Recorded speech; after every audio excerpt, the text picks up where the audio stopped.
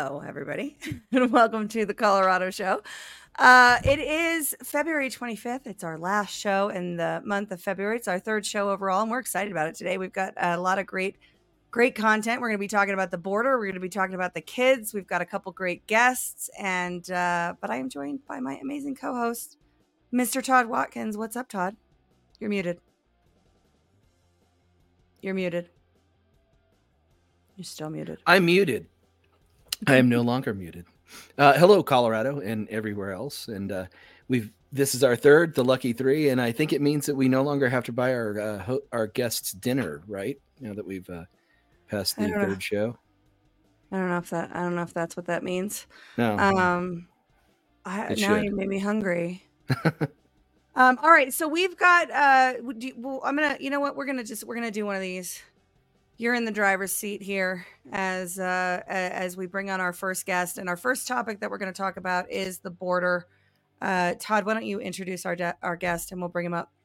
So it's John Fabricatore, who is also running for Congressional District 6 here in Colorado, and he is a former ICE ERO field operations director. And bring him in, and we'll let him explain exactly what that meant. But ICE ERO is kind of the second half of the immigration pipeline from where it begins at the border itself with my former colleagues in the U.S. Border Patrol. And here's John. John, say hello to all the nice people. Hey, how you guys doing? Thanks a lot for having me on the show. I really appreciate it. Of course, man. Thank you so much for being here. Do you want to give the audience a little bit of your background? Yeah, sure. So, I spent 30 years with the government. I'm a United States Air Force veteran. Upon getting out of the Air Force, I first got hired by Federal Protective Service, worked the first World Trade Center bombing trial, and then the Oklahoma City bombing trial. Made it into INS in about 1998, transitioned over to ICE, Immigration Customs Enforcement, spent a couple of years teaching at the academy. Came back to Denver as a supervisor for fugitive operations, moved up the ranks in ERO. And like Todd was saying a little bit earlier, ERO, enforcement removal operations, like that second part. So we really do a lot of the immigration on the interior of the United States, and we also do the detention and deportation part of that. So continue to move up the ranks to assistant field office director, deputy field office director, and then finally the field office director in 2020. And I retired in 2022 as a senior executive field office director. Nice. So, and in full disclosure, I believe we met back in circa 2018 or 2019 at Special Operations Command North down here in Colorado Springs area where I live.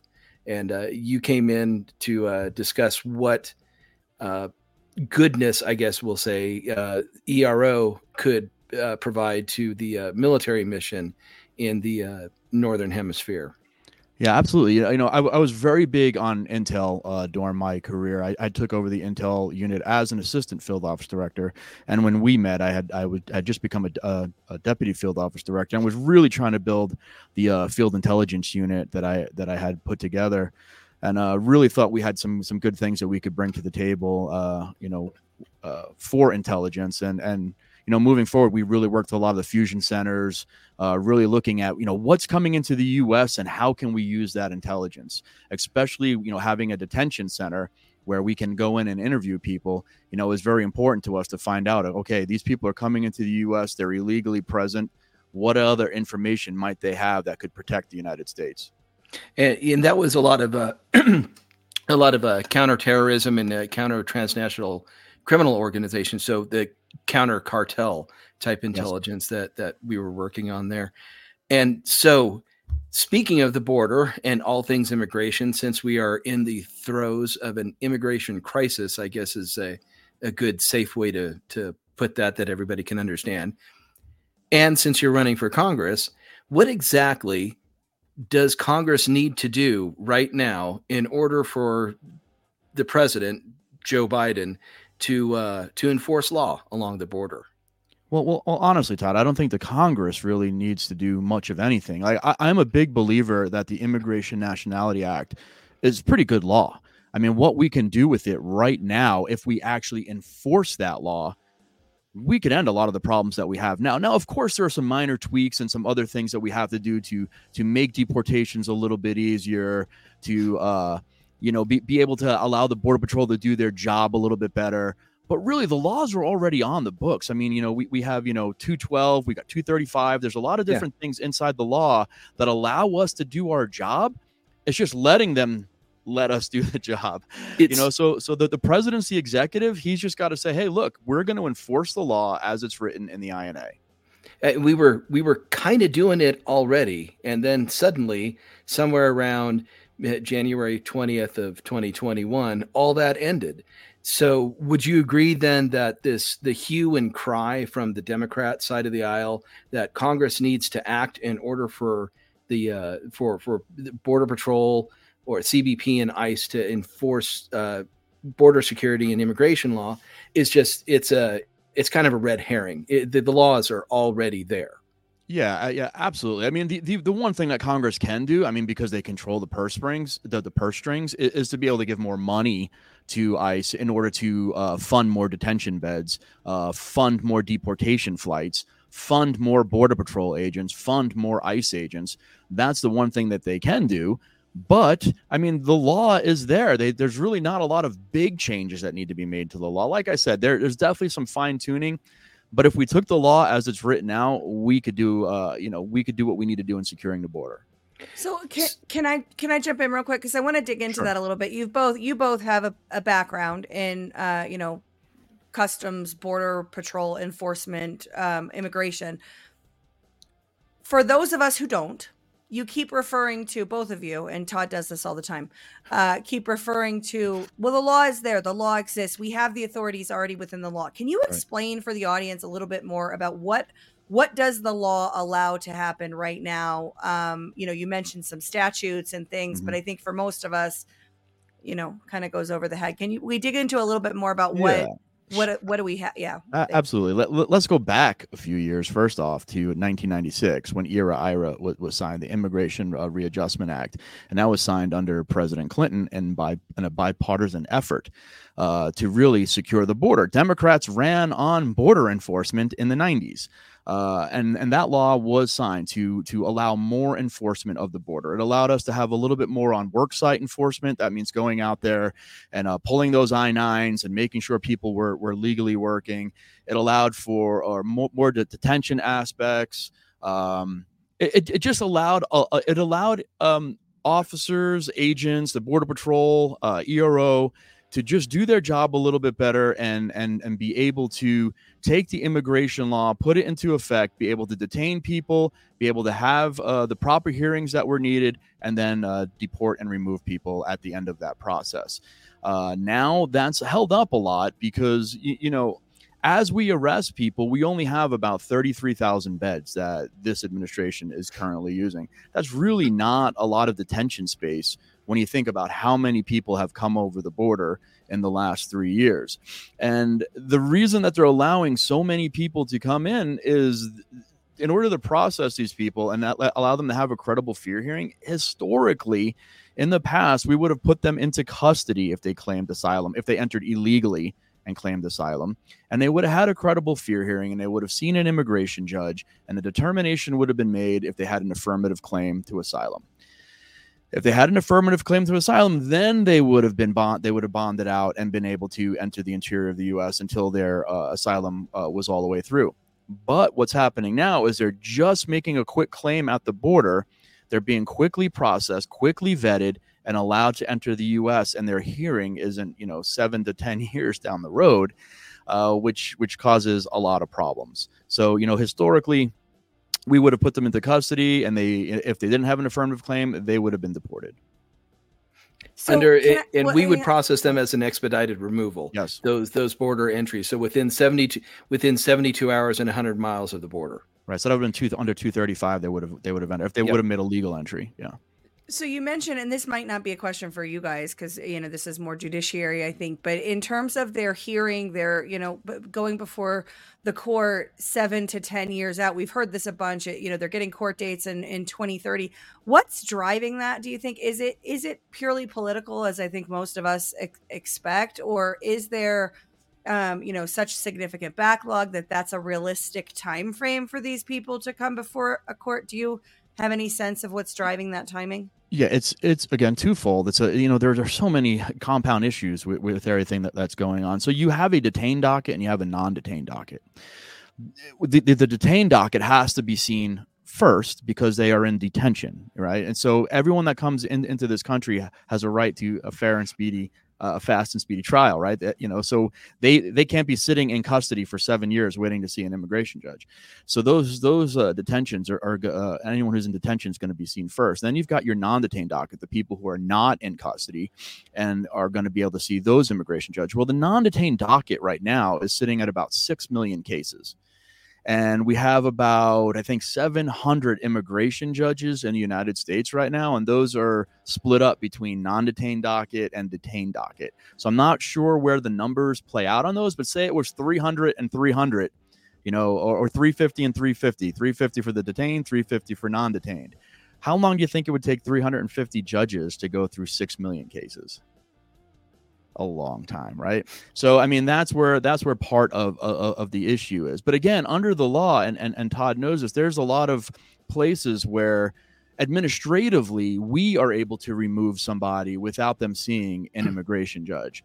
Whether it's they've been a prior deport, they come into our custody, that order's already been signed by a judge, we're able to remove them. If someone comes in on a visa waiver program and something happens, we can remove them without them seeing a judge. I mean, there are places within the law administratively where people can be removed and not see an immigration judge. But again, millions of those cases are going in front of a small amount of judges, and that's why the time. And also, what's happening is really these cases are only out to about 3 to 5 to 6 years, right? But they're going to get an attorney, and an attorney is going to ask for a continuance. And then they're going to get in front of a judge, and they're probably going to ask for another continuance because a lot of these immigration attorneys know the longer they play these cases out, they're hoping for a favorable administration to be under their purview when the case comes forward. So if we have a change in administration in this next year, and it's a Republican administration, a lot of those immigration judges are going to try to push those cases until they have a favorable administration in order to, have that case heard under. So let's go back to the credible fear claim, because I think credible fear and then parole, and I'll let you unpack all that. That's really what's driving this right now. That's really, if you had to find the kind of the active ingredient in this crisis, it's somewhere in that world of the claim of credible fear and then parole. It was back in the old days, when Border Patrol would arrest illegal aliens who'd illegally entered entry without inspection, we would write them up after about 2003 or 2004. We were writing them all for what's called an expedited removal. And that goes to what you were talking about. There are ways to remove people without having an immigration hearing. And that was one of them. You said under 235, we would I, as a watch commander, would sign that expedited removal. And then you guys over there in ICE ERO would pretty much just remove them, whether repatriate them back to wherever they came from. But with the credible fear claim, there was a change in the asylum policies, right? That allowed for a lot more of that to happen. And then that triggers the parole, the abuse. What I would argue is the abuse of the parole discretion that Mayorkas is wielding. I agree. So what happens is if you go in front of an asylum officer and you don't have an affirmative claim, you can still ask to see an immigration judge.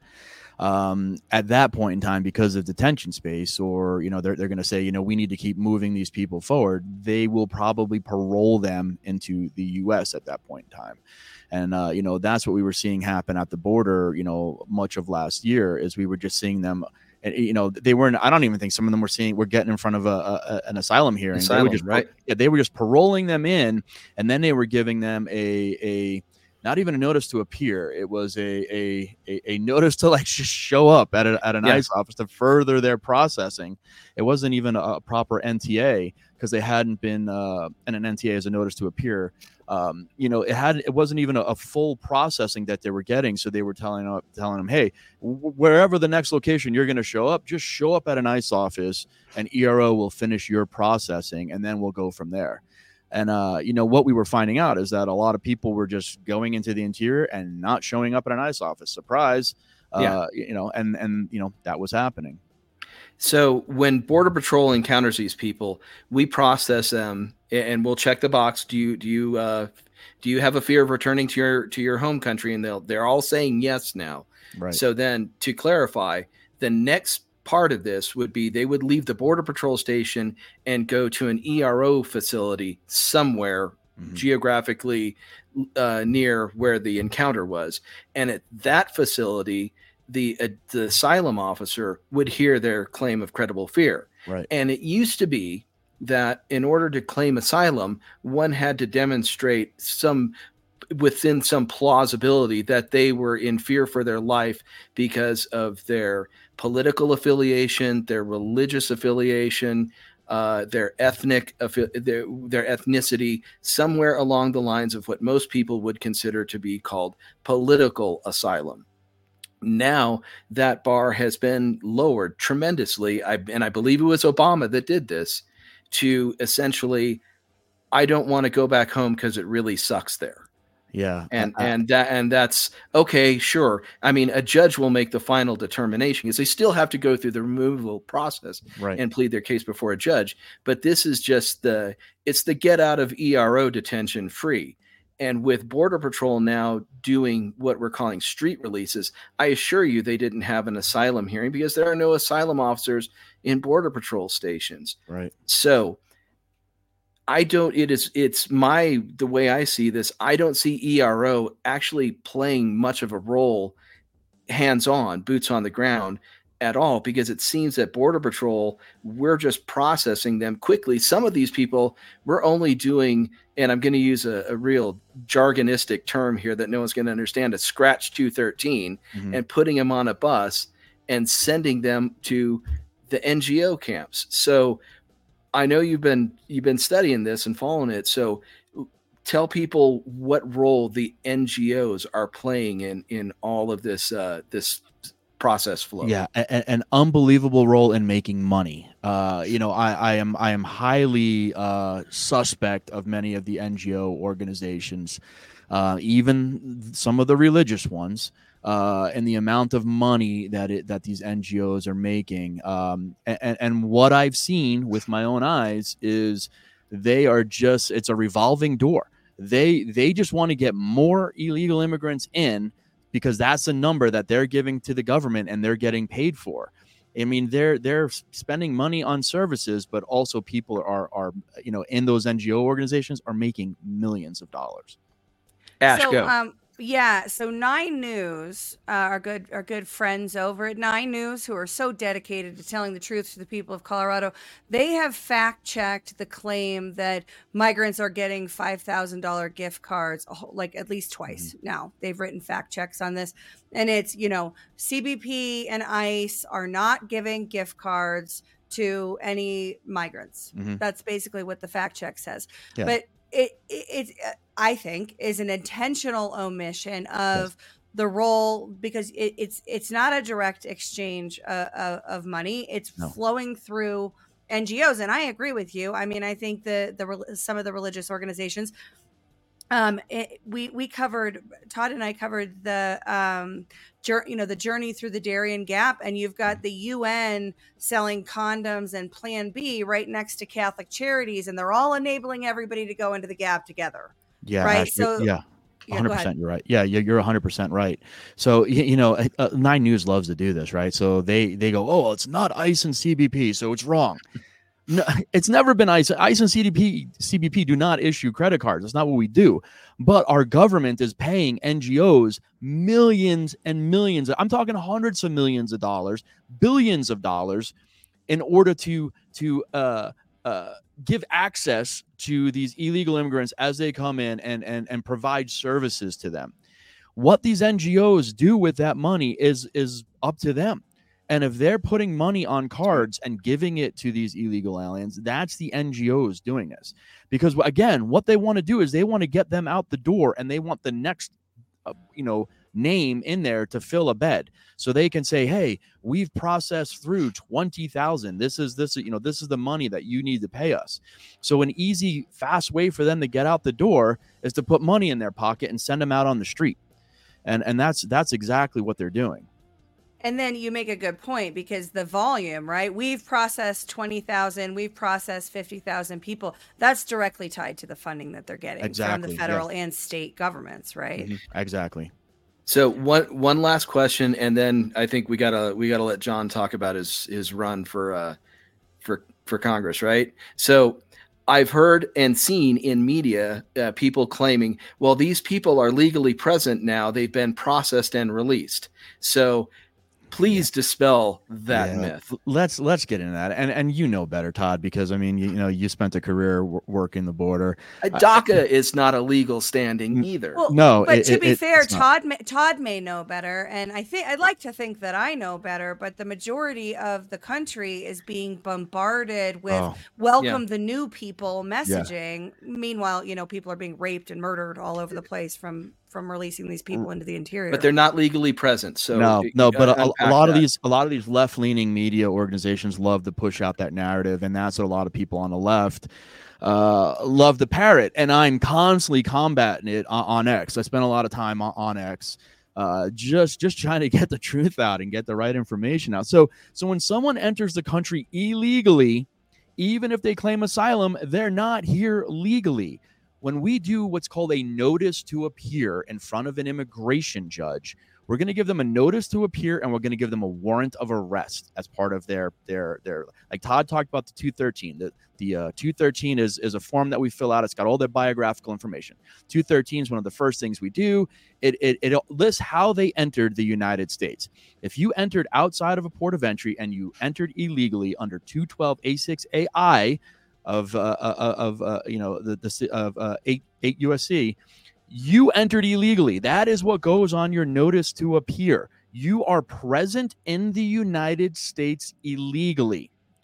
But because we didn't have detention space and couldn't put you in detention, this government has allowed you to enter the United States until you can have your hearing in front of an immigration judge, or until you can have your if you didn't get the credible fear hearing at the border, until you can have your credible fear hearing.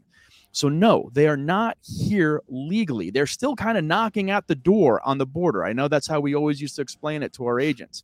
They technically, they haven't made an entry. They haven't made a legal entry. So their form is filled out as illegal entry. So when they go in front of an immigration judge and an immigration judge finds that asylum claim not to be affirmative, not to be a good asylum claim, they are removed as an illegal alien. Not as someone who entered legally, they're removed as an illegal alien. So yes, their status, unless they entered through a port of entry, and even if they entered through a port of entry, we were talking about, 235, section 235, they're still going to be, removed as somebody who came up to the port, didn't have a means to enter the U.S., but asked for asylum. They came in through a legal entry at the port. But if they came in around the port, it's illegal. So a lot of these people that are here in Denver, you hear the left or people on the left say, well, they're here legally. You got to leave them alone. No, they're not here legally. They're actually here illegally, but awaiting an asylum hearing. And 85% of those asylum hearings are going to be found to be fraudulent. Well, and so we've shown the videos before. I think this was in Arizona, where they're, citizen journalists are interviewing the migrants, and they believe they're here legally, and they say people who are here legally can vote. Yep. Right. So let's play that out. Right. They're here. That was actually in Denver. Was it in Denver? Yeah, it was in a parking lot. So they believe they're here legally. We know that they are registering anybody onto the rolls who wants to be onto the rolls. There are no checks for citizenship in our voter roll management process here. Ask any clerk; they will tell you. The Secretary of State might dispute what I'm saying, but if you ask the clerks in practicality how this shows up in real life, they are not allowed to ask, and they don't ask. Right. So there's no block on that. then it comes down to, let's say after an election, we prove that they, voted in violation of our laws here. Well, it was, they thought they were legal. And, Right. if you're here legally, you can vote and all these things. And then, plausible deniability, slap on the wrist, keep them on the voter rolls, send them a mail-in ballot. Everybody welcome the new people. That's where it's going. I'm sorry to go on a rant, but let's hear about why you're running for Congress. Yeah. Do you have a primary challenger? I don't at Right this on. time. So, it's going to be, I mean, I'm going through the whole thing and Yeah. I'll be at assembly. I'm not using signatures to Cool. get on. I believe in letting the will of the people decide whether I should be the challenger to Democrat Crow. And so listen, so I retired. I spent 30 years serving the government. I've been serving the government since I'm 18 years old. I was at the end of my career, I was a pretty pissed off individual. I didn't like the way this administration was dealing with the border. I had just been called up to headquarters to work on the Afghanistan withdrawal, and I felt that was a huge debacle and was just handled poorly. I didn't like how we handled COVID, and we were demanding that everybody get the shot, and it was just a mess. The last 2 years that I was in charge of the ICE office here in Denver, it was just a mess. And I decided to retire at age 50. And I thought, I'm just done. I'm gonna leave government and I'm gonna be away. And I got home within 2 weeks. I was like, you know what? I raised my right hand and I swore an oath at 18 years old, and that oath isn't over. And I'm not done fighting for this country. And I may have retired, but let's do something else. Let's get back in the fight. You had your 2 week rest. Let's get back in the fight. And at that time, I had jumped on, was helping Steve Monahan with his campaign, the prior Republican challenger. And so I kind of got my nose into politics a little bit. And, I thought Steve was a great candidate and, helped him as much as I could. And, he wasn't successful in his bid. But I decided, you know what, as a Republican, as a conservative, I'm going to jump in the fight and I'm going to take this chance now. And, I'm going to fight as hard as I can for the people because, look, I want to secure America. I want to secure our economy. I want to stop fraud, waste, and abuse in our government because I've seen a lot of it in my 30 years. And, I just want to be able to get to Congress and do the right thing. And I don't think Congressman Jason Crow represents our district the right way. He's totally, for allowing everything that's happening at the border right now. He's not a very pro 2A guy. Wasn't he just in Ukraine? Yeah, he was just in Ukraine asking for more money. And look, if you look at the people who are donating to him, I mean, there's a lot of military industrial complex stuff that's happening in the donations that he's receiving. So look, for Ukraine to keep going on, his donors are going to keep throwing him money. So, it's I want to see Ukraine come to a close and something happen, whether we have a peace treaty, because too many people are dying right now. Too many young Ukrainian men are dying. We keep feeding that country money. We're just going to see more death. So I jumped into this knowing that there's all of these different things going on, and I wanted to be able to go to Congress and legislate and make some changes. That's awesome, man. I got your back on this one. Thank you, Todd. Yeah, I do love the idea of unseating Jason Crow because he's absolutely the worst. Tell everybody your Twitter handle. Well, tell people where to find you, but especially our audience that's watching over on Twitter keeps asking what your handle is so they can follow you. So sure. So on Twitter, I'm JOHNE. So John, the letter E _ FABB. So John E Fab. So John E _ Fab. And if you put John Fabricatore in the search, you'll find me.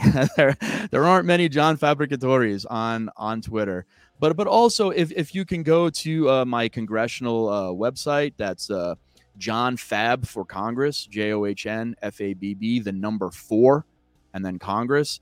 And look, one of the things that I really need is donations. I cannot win this race without donations coming in. And look, and I hate even saying donations. I don't want you donating to me. Please invest in me. Invest in what I'm capable of. Invest in my leadership. Invest in my knowledge. And I will go to Congress and I will make changes. So please just go on there, give me a little investment, and I will definitely work my butt off for you.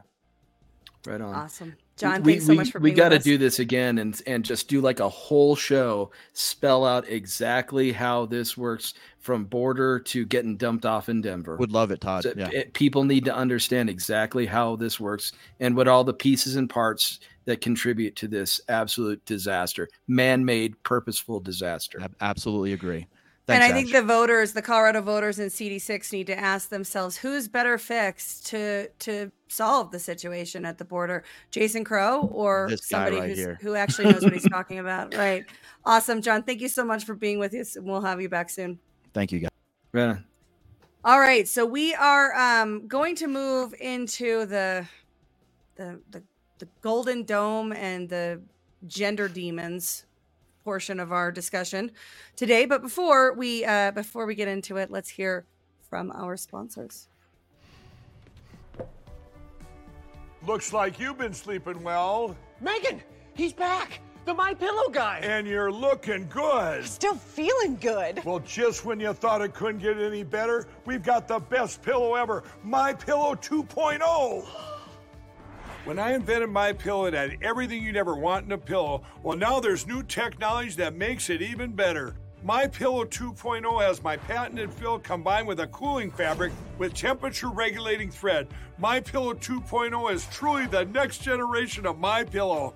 Now's the time to go to MyPillow.com or call the number on your screen. Use the promo code to save 50% on your MyPillow 2.0. Not only that, for a limited time, your entire order ships absolutely free. You're sleeping even better. And cooler, too. And you're looking good. Feeling good. I knew you would. MyPillow.com. This is a special report. Knowing how to invest your money is harder than ever before. Dealing with stock market volatility, record debt, and terrorist attacks requires new thinking.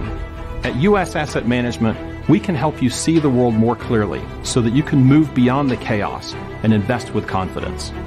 Call us, visit us online, or drop by our office. U.S. Asset Management, helping you make better decisions with your money. It's going to be a good day.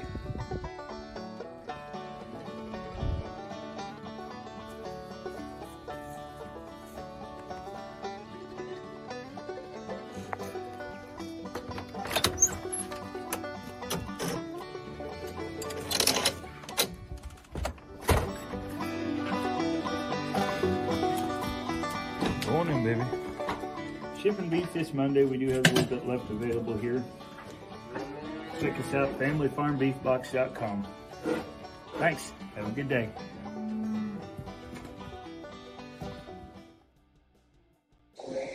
These are the times that I am discouraged about my job as a representative and also just what happens here at the Capitol.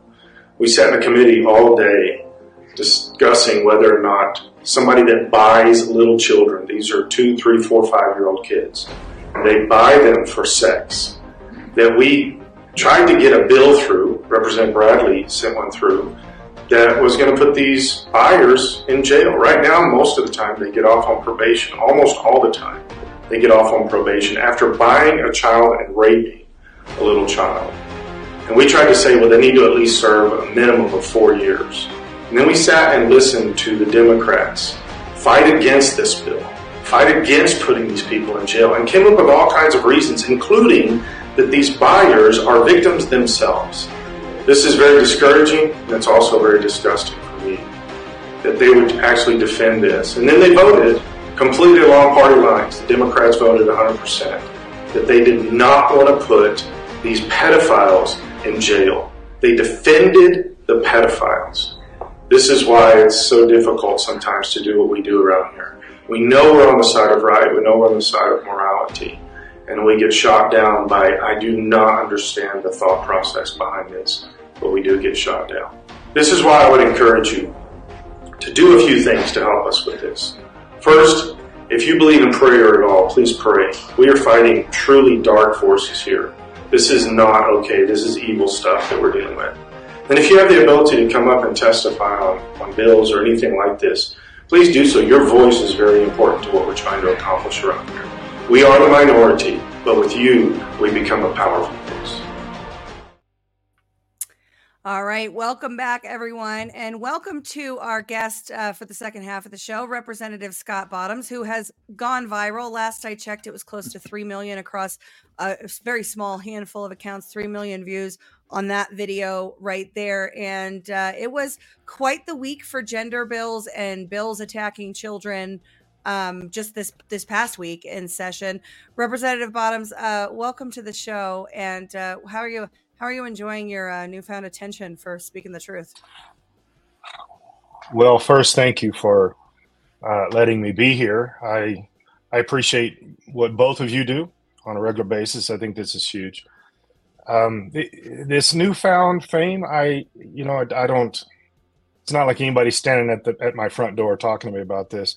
I do appreciate this, though. I mean, I've been doing a lot of extra shows and things like that. But here's the thing that gets me is, I've been saying the same stuff for 30 years. So the fact that something like this goes viral, I see this as very providential. I see it as a God thing that this is getting out there because this needs to be known. And I think that God is making a way for this because of the truly evil forces that we're fighting against. This is craziness. Well, it is truly evil forces. We're told, broadly on the national media and certainly here in Colorado local media that there is no attack on children. We're all just bigots. We don't understand, that these are just natural progressions of things. And anybody saying that that there is an attack on children, I want to read just a list of bills that are open right now. 24053. Racial equity study, which includes social and health equity in the language of the bill. 049 silences voices on content of libraries via a new committee. And that's, of course, talking, I believe, about the books in libraries and making it bigoted to say that you don't want young children, middle school or elementary school age children to be reading gay porn, right? Like the gender queer or this book is gay. 1017, Bill of Rights for Foster Youth. We saw that debated this week. We'll talk a little bit about that. 1025, implement fertility coverage for health plans. 1039, non-legal name changes. 1040, gender affirming healthcare provider study. 1071, name change to conform with gender identity. 1072, protection of victims of sexual offenses, which is actually the opposite. If you read the book, the bill, it's protecting the predators, not the victims of sexual assault. 1101, empower victims through accessing restorative justice. That again, by victims, they mean the predators. And as you said in your video, the predators, they, all hurt people. So we need to protect these predators and not hold them accountable for continuing to hurt people. And 1170, rights for youth division of youth services facilities. Who knows what they're going to try to cram through again, in addition to this in the end of the session. But it certainly seems like people who don't want to lose parental rights, who want to protect our children and children broadly, including those in foster care, that we are, consistently gaslit, that we're raising flags for no reason, just a bunch of hysterical bigots. But there's a dozen or more bills focused on exactly what we're raising flags about. How do you reconcile those two things? Yeah, so this is I try to get this message out as much as I can. What people think is is what we do in the Capitol. What people think the Democrat Party used to be. What people think that we're going up there to discuss taxes and stuff like that. I did run the try to lower the income tax bill. It was defeated in committee. But that's not really the main focus of what we're doing as a legislative body right now. We are watching this complete all-out war by the Democrat Party on children, specifically children, having to attack the parental rights. One of the bills that you mentioned, we just did Friday, which is it was called the non-legal name change, but basically what it was to let children in school, if they want to change their sexual identity, they want to change their terminology, their naming for that or whatever. But the bill focused on the fact that parents did not have the right to know they were doing this, that the school was going to keep them from knowing this. that the teachers were going to keep parents from knowing this. Well, federal law says parents need to be involved in every step of the process. Colorado is become so dark and so evil that they are actually attacking federal law when it comes to children in public schools. And it's just they hate children. They hate the innocence of children. The video that you played earlier about this, they were defending pedophiles. We sat there and listened to them Friday on 3 different bills defend the criminals. The criminals are the good guys. The sexual predators are the good guys. And the 2 representatives that ran one of the bills Friday, which was 1039, they actually said the children do not belong to the parents. The children belong to the state and to the schools. You do not have a right over these children. We can do what we want to do. This is an all-out war on parents and on children. I have 2 questions. Who are the reps that said that? Do you remember? Yeah, I remember. The reps that said that was Representative Vigil, which is Colorado Springs with me, and then Representative Totone, and one of them has said they'll never have children, but they have the right to tell me that my children don't belong to me. And then the biggest thing about the bill was they were then forcing teachers, principals, counselors, whoever, to lie. I just put out another video a couple of days ago about this, of my response to this bill. And I think it's better than the other video I did, but trying to say, no, you cannot make us lie. That is, China makes people lie. Russia makes people lie. North Korea makes people lie. The United States of America, we not only have free speech, but we also have the right to say, no, you cannot force my speech. And that's what is happening. It's happening in every single bill right now. My second question, and this is the one that might open the can of worms, is why? Why are they doing this? Why does the Democratic caucus in that body want to harm children, claim them as wards of the state, and protect those that would harm them, pedophiles, predators? Why are they doing this? Well, there's so I've obviously processed this question a lot of different times, and I don't mind opening the can. Let's do it. Here's part of the reason. Okay, this really is a straight, unadulterated Marxist agenda. I even said this in my church service this morning. So you guys don't know, I'm not just a representative; I'm also a pastor. And I said this. This is the countries that we've seen do this, where they separate the children from the adults, and they actually put enmity between the children and adults. This is Marxism. They do this so that they can control the next generation. We saw this in the Cultural Revolution in China. We've seen that this is literally what the brown shirts of World War II, Hitler's brown shirts, this is what they were created to do. Yeah, the Nazis indoctrinated kids too. Yep. Yes, they separated the kids, took them to camps, did all this stuff, and pretty soon the adults were the bad guys, and the kids were singing songs to the ultimate leader that they were praising like they were praising God. I mean, this is a bizarre mentality. I just got through reading the Gulag Archipelago again, and it's the same thing. He talks about that all through this, that if you can separate the children from the adults, you can control the entire next generation. And that's what they're doing, and this is why all the gender mentality, the gender confusion, and they are telling children, you're confused. The children aren't confused. They're telling them they're confused. Right. When you tell them that enough, then eventually that becomes the accepted ideology. And I have to throw this out here too, and I know this is going to get me very popular with a lot of people, but here's what I think is the biggest thing. So when Trump said that he was going to drain the swamp of Washington, I believe that what he was primarily talking about was not necessarily the political stuff. That's part of it. But I think what he was primarily talking about is the complete evil and pedophilia that is so rampant through Washington, D.C. and elected officials. And the only other place that it's that strong is in Hollywood. So you got both sides, and they're both the borders of our country that are leftist mentalities. And pedophilia is so rampant. That's the whole Epstein thing, right? Well, I think it has invaded all the way into Colorado.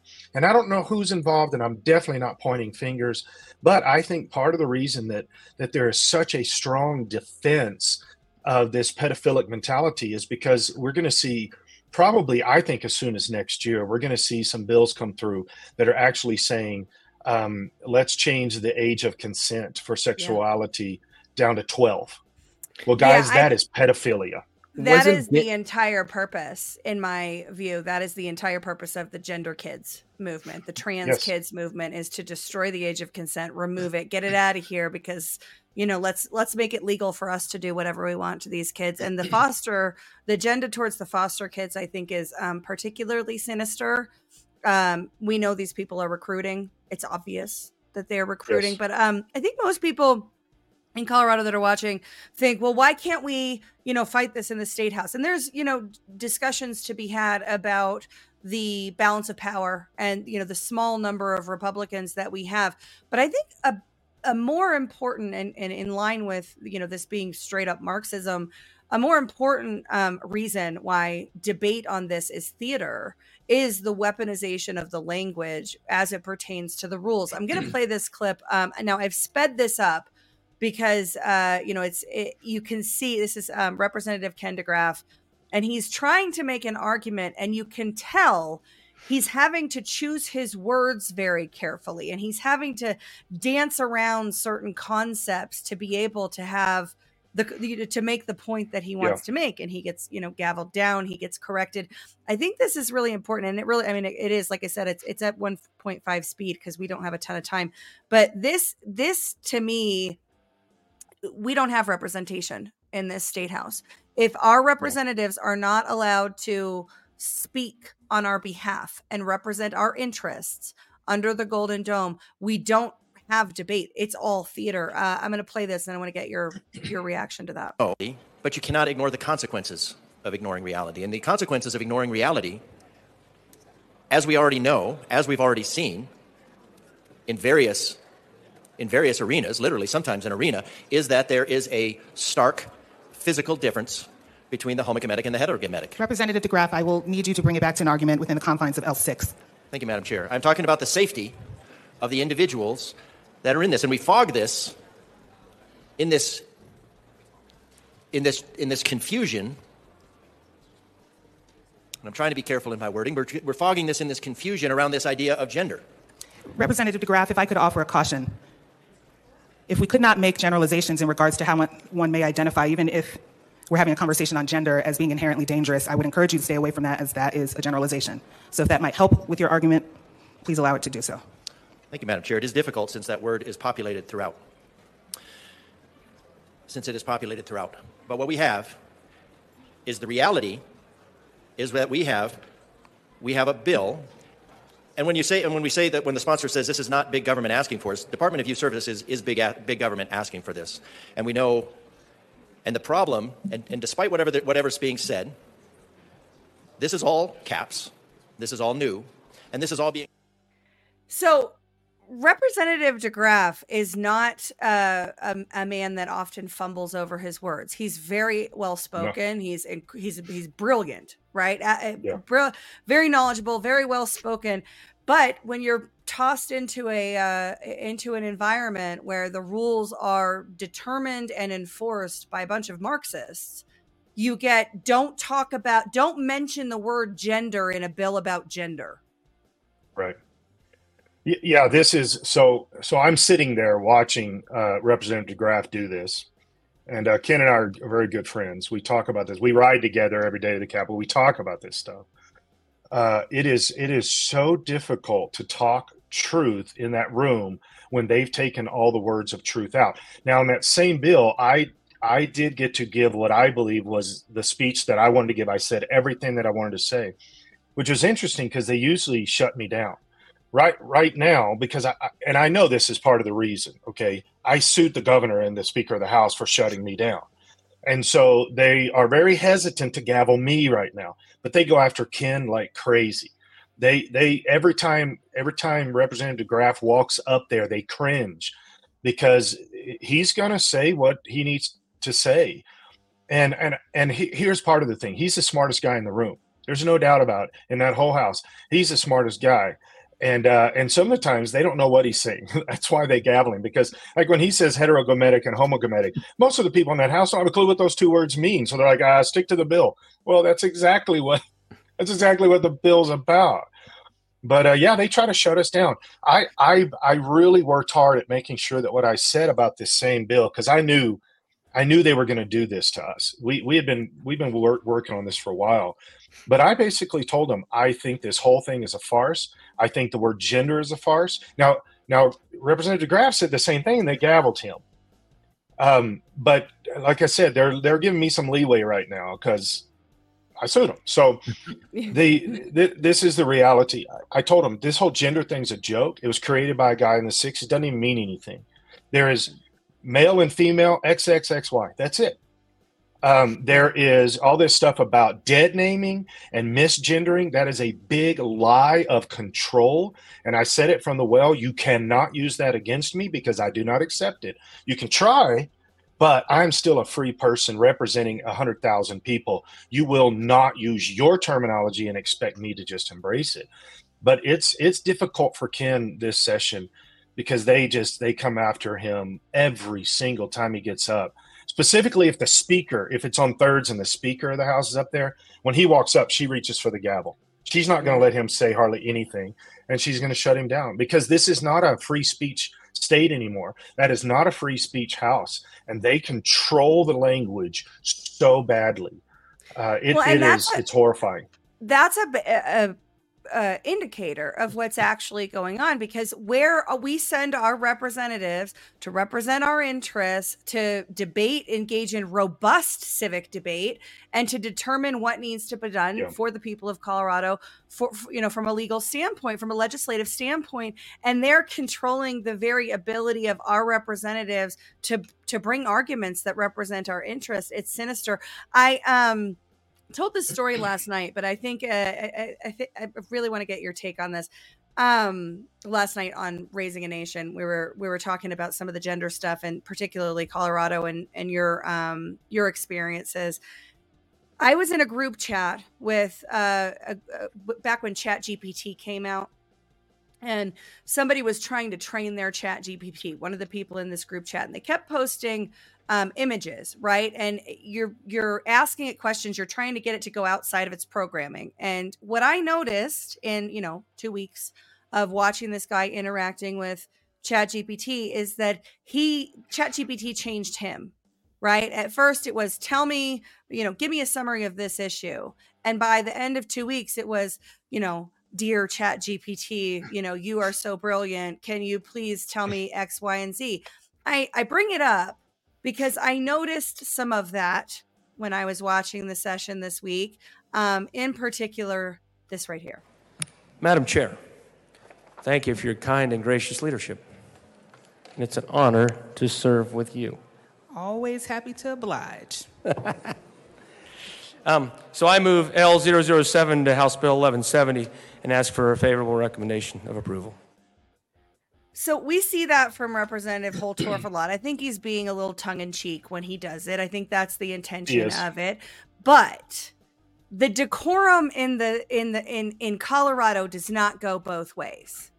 I've been called a bigot, a white supremacist, an insurrectionist, a terrorist. I've had all sorts of things said about me, by including some of those people in that state house, right? You've had the same. You've been called horrible names, gone through horrible things by these people, but they want us to be nice to them, right? Jared Polis is doing this disagree better thing that he keeps talking about. What is this? It is like base gaslighting to tell us that we need to be nice to people who are really saying the most horrible things and using the levers of power in this state to bring about, extra governmental, extrajudicial outcomes. What do you think about that? So this is so you're talking about my daily fight, right? This is what we deal with every single day. Let me give you a little bit of insight. So at the beginning of the session this year, the Speaker of the House sent out a memo to both parties, Democrats, Republicans, And it's this whole letter explaining how we need to have the right kind of decorum, and we need to respect each other and do all this other stuff. And she sent it to all of us. I can actually send you the letter if you'd like. But this is the thing. This is the same woman that shut down my free speech during special session, and that's why we sued, because she is rude and she is a liar and she controls. She does not like it when somebody speaks truth. I do not break the rules in that house. I get accused of it, but I don't break the rules. I go by the decorum. I go by the rules. When she yells at me and tells me to leave the well because I disagreed that the Palestinian protest was peaceful discord, that's why she kicked me out of the well. I leave the well. I don't sit and say, no, I'm not going to do that. I leave the well because I do go by the rules, but she does not. And so she's also called me anti-Semitic. In fact, there was a group of Jewish group from Israel that came after just a couple of weeks ago that had family members that are still hostages and stuff like that by Hamas. And they came and did the thing. She would not let them come to the house. They had to go to the Senate. She would not let them in the doors of the house because she's got Democrats in there that do not like the Jews. And they've made this very clear. They're very, very anti-Semitic. There's a BDS bill tomorrow. There's a boycott, divest, and sanction bill hitting the floor, I believe, tomorrow. Yes, because we have a bunch of, there's no way else to say it. We have a bunch of Jew-hating Democrats in that house. Yeah. Well, the reason she told and they're calling you anti-Semitic. Well, she told our minority leader, because she said, well, because people on both sides of the aisle. And so our minority leader said, who on our side of the aisle is anti-Semitic? And she said it was me. And the reason is because I prayed for the Jews in the name of Jesus. Therefore, I'm anti-Semitic. So Hernandez, with literally taking off your little U.S. and Colorado flag piece that you guys have on your desk there and on the floor, Hernandez takes off the U.S. flag, replaces it with a Palestine flag, and somehow you're anti-Semitic.